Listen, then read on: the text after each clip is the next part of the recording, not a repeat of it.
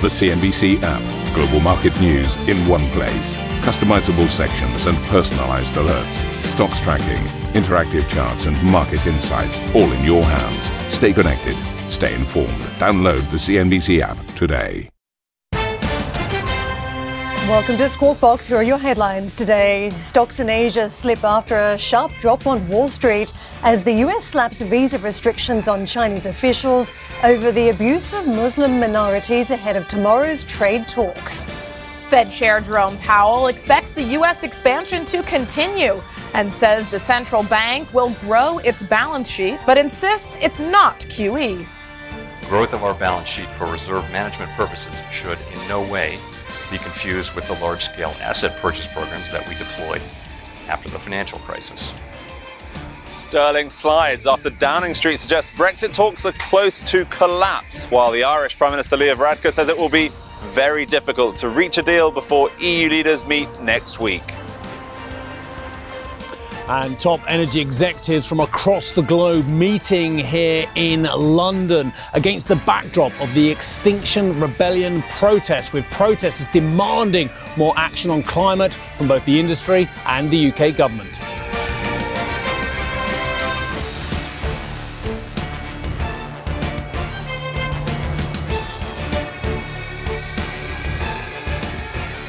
The Trump administration has imposed visa restrictions on some Chinese officials it suspects of being involved with the detention and abuse of Muslim minorities in northwest China. The move comes ahead of high-level trade talks between Beijing and Washington set to kick off tomorrow. So with that as a precursor, let's just take a look at some of that market action. Juliana. Well, it's been a tough backdrop for markets this week, and yesterday we saw U.S. stocks turn lower yet again. The S&P 500 ending about 1.6% lower, every sector in the red, the Dow about 1.2% lower, and the NASDAQ, that tech-heavy index, down about 1.7%. Now, as you mentioned there, Karen, we saw another escalation of tensions between the U.S. and China, with the U.S. going ahead and imposing visa restrictions on Chinese officials. Now, they have tied those restrictions to the treatment of some Muslim minority groups in China. So not exactly trade related, but of course, given the context, given the date that we're heading into those U.S.-China trade talks, difficult not to conflate the issues, and that weighing on sentiment. We also heard from the Fed, as you heard there in the headlines, with Jerome Powell speaking yesterday in Denver. And there we heard that he signaled the FOMC has agreed the time is now to increase the overall size of the Fed's balance sheet to supply more reserves to the banking system, very clearly trying to keep this move distinct from quantitative easing, although it sounds like it operationally. This is going to be targeted toward the short end of the curve, and therefore trying to really emphasize that this is not QE. But on the back of those comments, on the back of escalation in trade tensions in the lead up to those trade talks, we have seen markets turn lower yet again. Let's take a look at Asian markets and see what we're looking like in the overnight session. Losses across the board here, albeit the magnitude of the loss is fairly contained. The Hang Seng down about 0.7%. The Nikkei 225 over in Japan down about the same. And on the mainland, Shanghai Composite down about 0.1%. Shifting gears and taking a look at Europe and what this weakness means for European opening calls, we are looking at a fairly mixed picture, but very muted start, as investors really seem to be in wait-and-see mode ahead of those U.S.-China trade talks. Of course, Brexit front and center as well. We'll be getting out to Willem in Luxembourg shortly with the latest. FTSE 100 looking at a fairly flat open right alongside the DAX, the CAC, and the FTSE MIB. Now let's get out to Eunice, who joins us now from Beijing. Eunice, in the lead up to these trade talks, it has been quite a rocky road, with the latest coming on the visa restriction front. Give us the details around the U.S. imposition of these visa restrictions and how this sets us up for these new trade talks. Well, the State Department says that these visa restrictions are for Chinese officials who they believe are either responsible or complicit in the detention and abuse of the Muslim minority population in China's far west. These people are known as the Uyghurs. So the State Department said that the people on the list are going to be government officials, Communist Party members, as well as possibly some of their family members. And the Secretary of State Mike Pompeo had said that this decision is complementary to the decision that the U.S. made yesterday when they wanted to blacklist 28 Chinese entities for the same reason. So the Secretary of State is calling for what he described an immediate end of repression, internment as well of China's Muslim minorities. China, though, has condemned the U.S.'s move. The Chinese embassy in Washington said it, quote, seriously violates the basic norms governing international relations and that the human rights issue is a, quote, made-up pretext for U.S. interference. Now, Beijing wants American businesses as well to stay out of what China believes are domestic Chinese affairs. The NBA's chief arrives in China today, and Commissioner Adam Silver has said that he hopes to clarify the NBA's position about a tweet that the general manager of the Houston Rockets had put out, which has been seen as supporting the protesters in Hong Kong and just created an uproar here on the mainland. So Silver said that the NBA won't regulate what players, employees, and team owners say.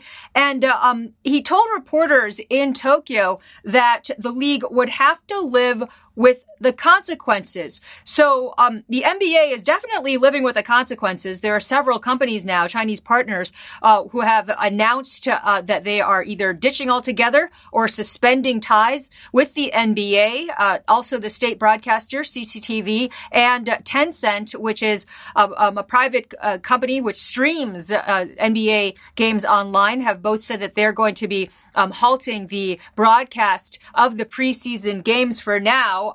The NBA has been, and this whole affair has been raising a lot of questions here as to whether or not this is a turning point for the relationship between Beijing and foreign firms. Because up until now, most international companies, when they've gotten to a scrape with Beijing, have very quickly apologized. This time, the NBA appears to be willing to get into a larger clash with Beijing and take the financial hit. So that's been raising questions as to whether or not this is going to be a new formula going forward for foreign companies. Now, one company that might end up at the forefront of this experiment is Apple, because the People's Daily, which is a Communist Party paper, has been attacking Apple and saying that the company should not be, or suggesting that the company should not have a certain app on its app store. And this app is one that protesters have been using, protesters in Hong Kong have been using to track the movements of the police. So in that commentary, the People's Daily asks, escorting thugs? Are you sure about that, Apple? So shares of Apple suppliers today fell, and a lot of that is likely because investors are getting a little bit nervous about what the future holds then for the U.S. company. Guys? Eunice, thank you very much for bringing us detail on that range of issues in the lead up to those trade talks. Let's bring in Vasilios Giannakis, Global Head of FX Strategy at Bank Lombard Odier. Thank you very much for joining us this morning. So we just heard from Eunice Yoon, our reporter out in Beijing, about the escalation in various tensions in the lead up to these U.S.-China trade talks. Have these developments, the U.S. imposition of visa restrictions, the NBA saga, have these dampened your hopes of an interim agreement come these talks later this week? Well, the reality of the matter is that we have actually seen before in the run-up to some high-level discussions. We have had in the past a number of threats and a number of potential implementation of additional measures. Nonetheless, I think what is likely to happen is out of this meeting is that we're unlikely to get any major fireworks, if you like. The situation remains troublesome. I think it's highly unlikely we're going to get a major resolution. I think the big question here is that over the past year we have had a significant increase in tariffs from both sides. The best I think we can really hope is that we're going to get some sort of a ceasefire in the sense that tariffs are going to remain roughly where they are right now. And I'm talking in terms of global growth and potential ramifications for markets. But are we going to get into a point where we're going to have a full-blown resolution so tariffs are going to start being unwound? I think it's highly unlikely currently. Vasilios, what does that mean in terms of risk event for the US dollar? We had David Bloom on this week, and he's been a dollar bull for a long time. And what we've now got is a dollar that's trading towards the higher end of its 2019 range. How much of these assumptions are now priced into that currency? Look, I think it's a fascinating question, and I have to admit, this year we have had a relatively bearish view on the dollar, and it hasn't really played out. But first of all, before going into the details, we need to get the facts right. The big appreciation in the dollar actually happened last year, which was between March and April 2018, and sometime in October, November, when we had the peaks yielding. Since then, we had a marginal upside tendency in the dollar, but trade-weighted indices are about 1.5% so far on a year-to-date basis. So I think the issue this year has not been further dollar strength, but rather that the dollar has remained strong. And I think by and large, the predominant reason for that has been an increase in risk aversion. We have seen historically, if you look at the past 20, 30 years, whenever you get a flaring up, an increase, even mild increase in volatility, in currency volatility, you do get to tend some increase, some appreciation in the dollar. But having said all that, I think there is another parallel story that is developing, and that's the dollar valuation. Last year, when we got the flaring up of risk aversion, we got the dollar appreciating, the dollar was trading roughly at fair value. Right now, however, we seem to be approaching relatively stretched levels, and that in our framework implies overvaluation of approximately 10%. So I think on one hand, you have the risk aversion that tends to put upward pressure on the dollar, and on the other hand, you seem to be getting a stretched valuation. So I think on a net basis, short term, we shouldn't really expect big moves. But if we look 9, 12 months out from here, and assuming that we're going to get some sort of stabilization in geopolitics as well as trade, I think the case for a lower dollar still remains. Vasilios, let's just hit on the RMB. We've now passed October 1st, which was that key anniversary for Beijing, and we obviously saw some stabilization in the renminbi around that date. Now that that's behind us, what are you thinking in terms of the RMB and the implications from these trade talks?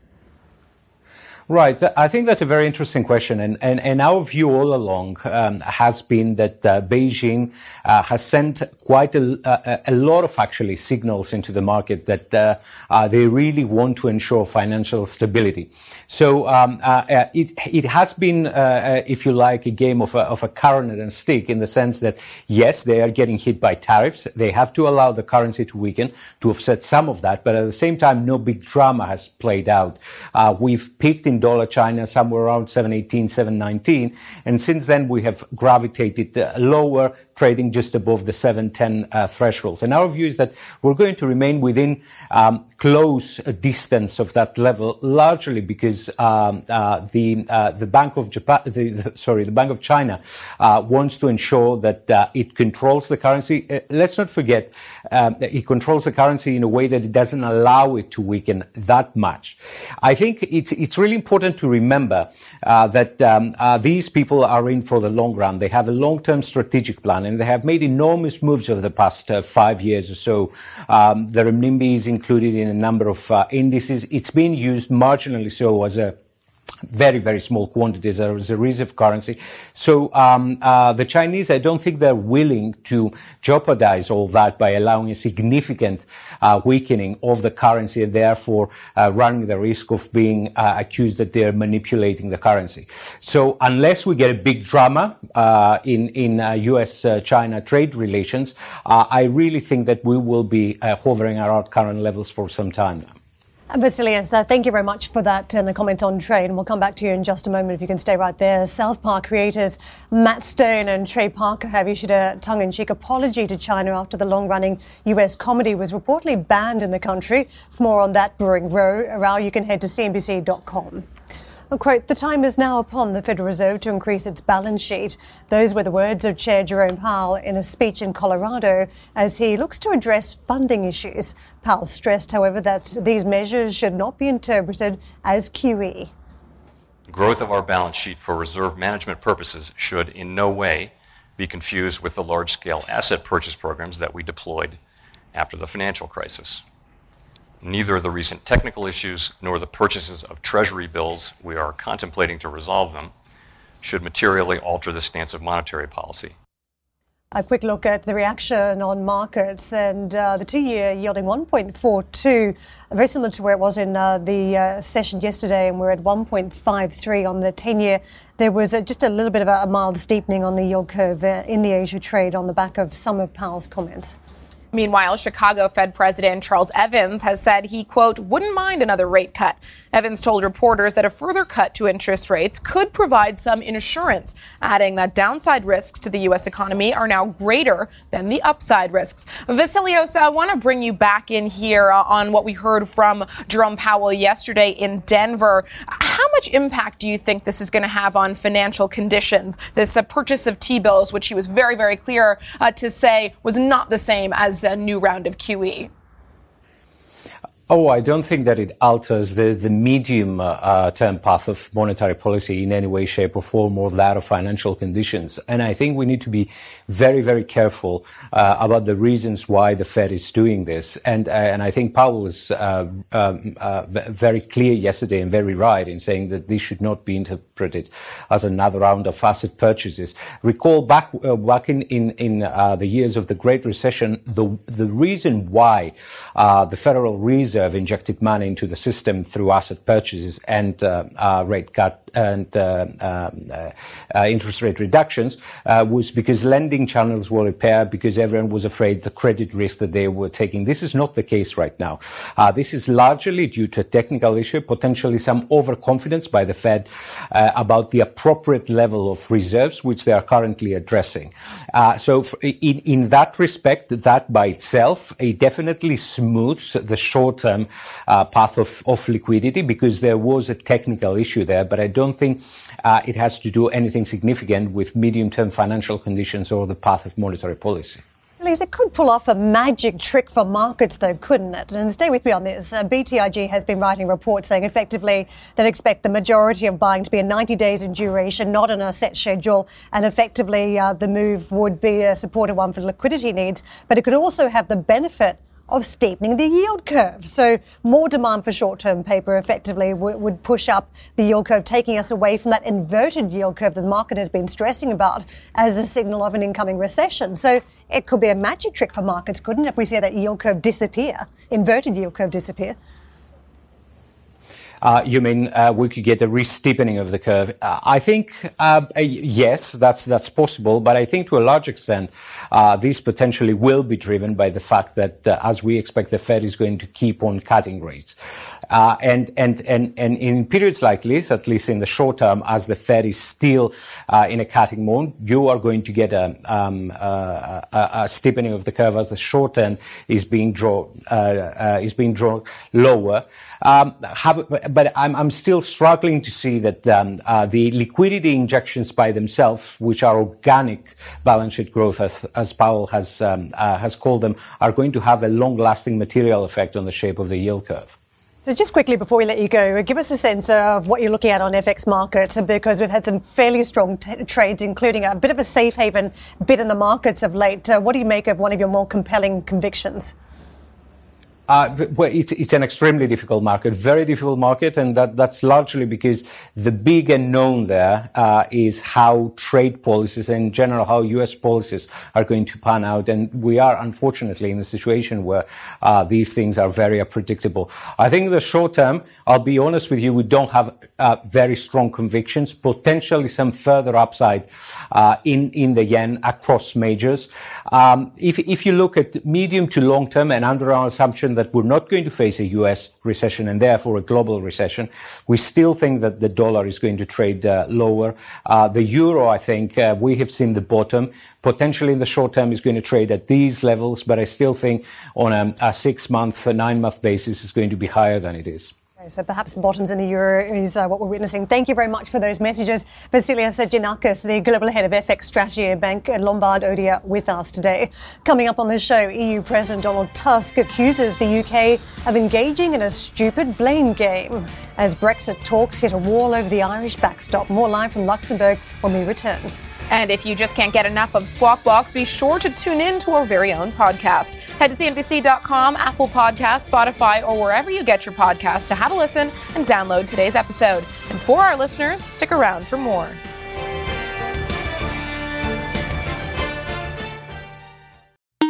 a CNBC signature event. East Tech West, CNBC's exclusive invitation-only retreat, returns to Nansha, Guangzhou, China in 2019. We explore all things tech, from artificial intelligence to 5G. Join the world's most prolific investors, inventors, and entrepreneurs as they share their stories and celebrate innovation. Visit easttechwest.com for an application to attend.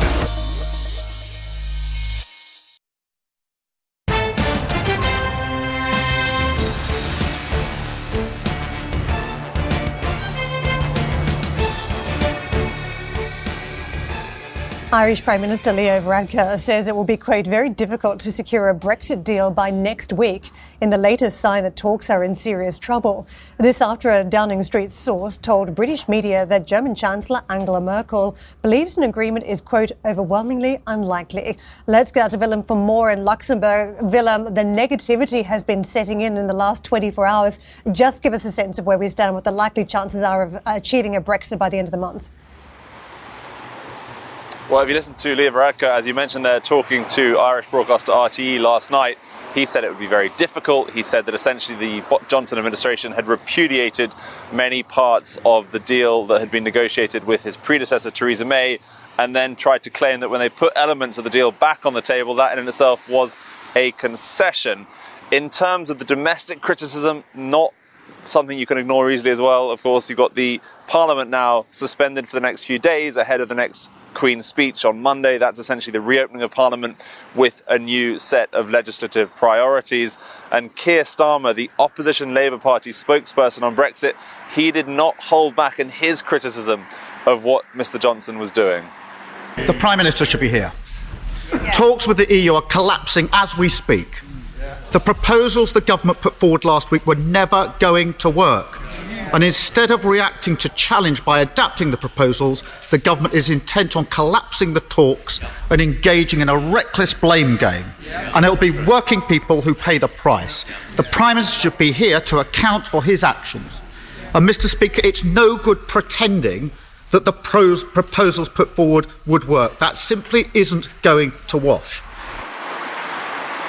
So how are the Europeans receiving these proposals that he just mentioned there? Well, yesterday, the president of the Italian Parliament, an Italian, David Sassoli, he met at Downing Street with Boris Johnson. Don't forget, of course, that not only the British Parliament, not only all the national parliaments, but the European Parliament also have to agree to any new deal before it can become de facto law.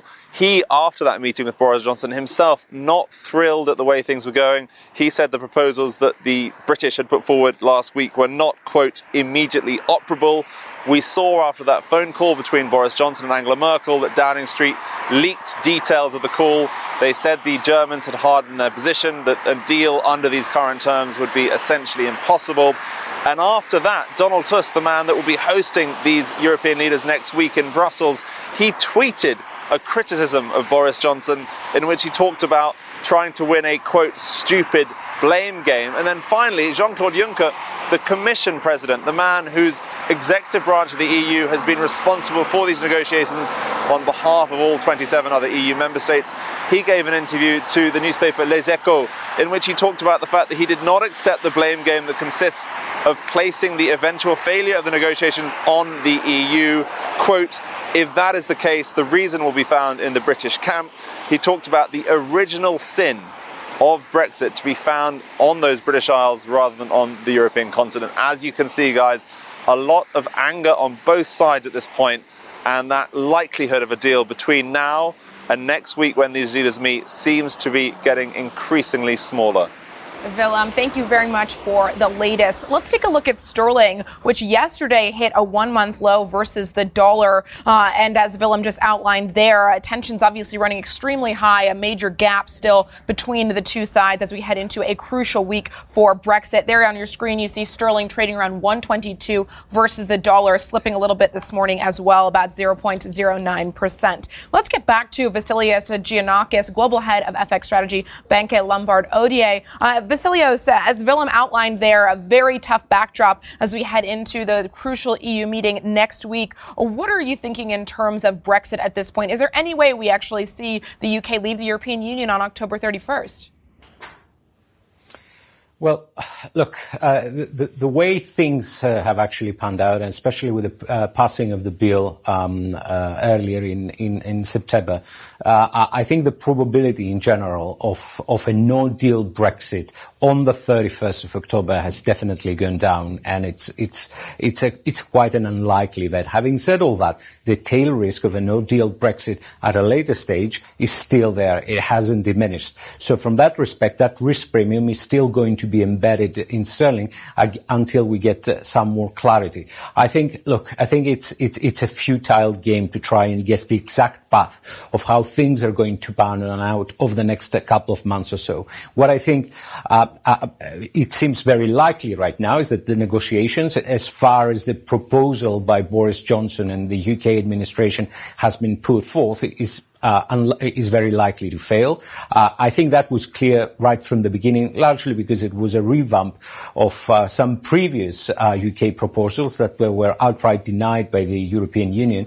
And I think what is likely is that Boris Johnson is going to be forced to ask for an extension. An extension will be granted, and I think that we're going to go into a general election mode sometime in November. Then a lot of things can actually happen. I think it's a very, very difficult game to try and guess the exact path we're going to get there. Our central scenario remains that we're going to have some sort of a deal, which means that risk premium already embedded in sterling is going to get priced out. So there's going to be some good upside potential in sterling crosses. Having said that, right now we're not ready to jump into the sterling long trade, largely because the tail risk premium the tail risk is really present. Thank you for listening to Squawk Box Europe Express. For more market-moving news, you can head to CNBC.com. Or join us again on the show with Jeff Cutmore, Steve Sedgwick and Karen Cho, weekdays on CNBC.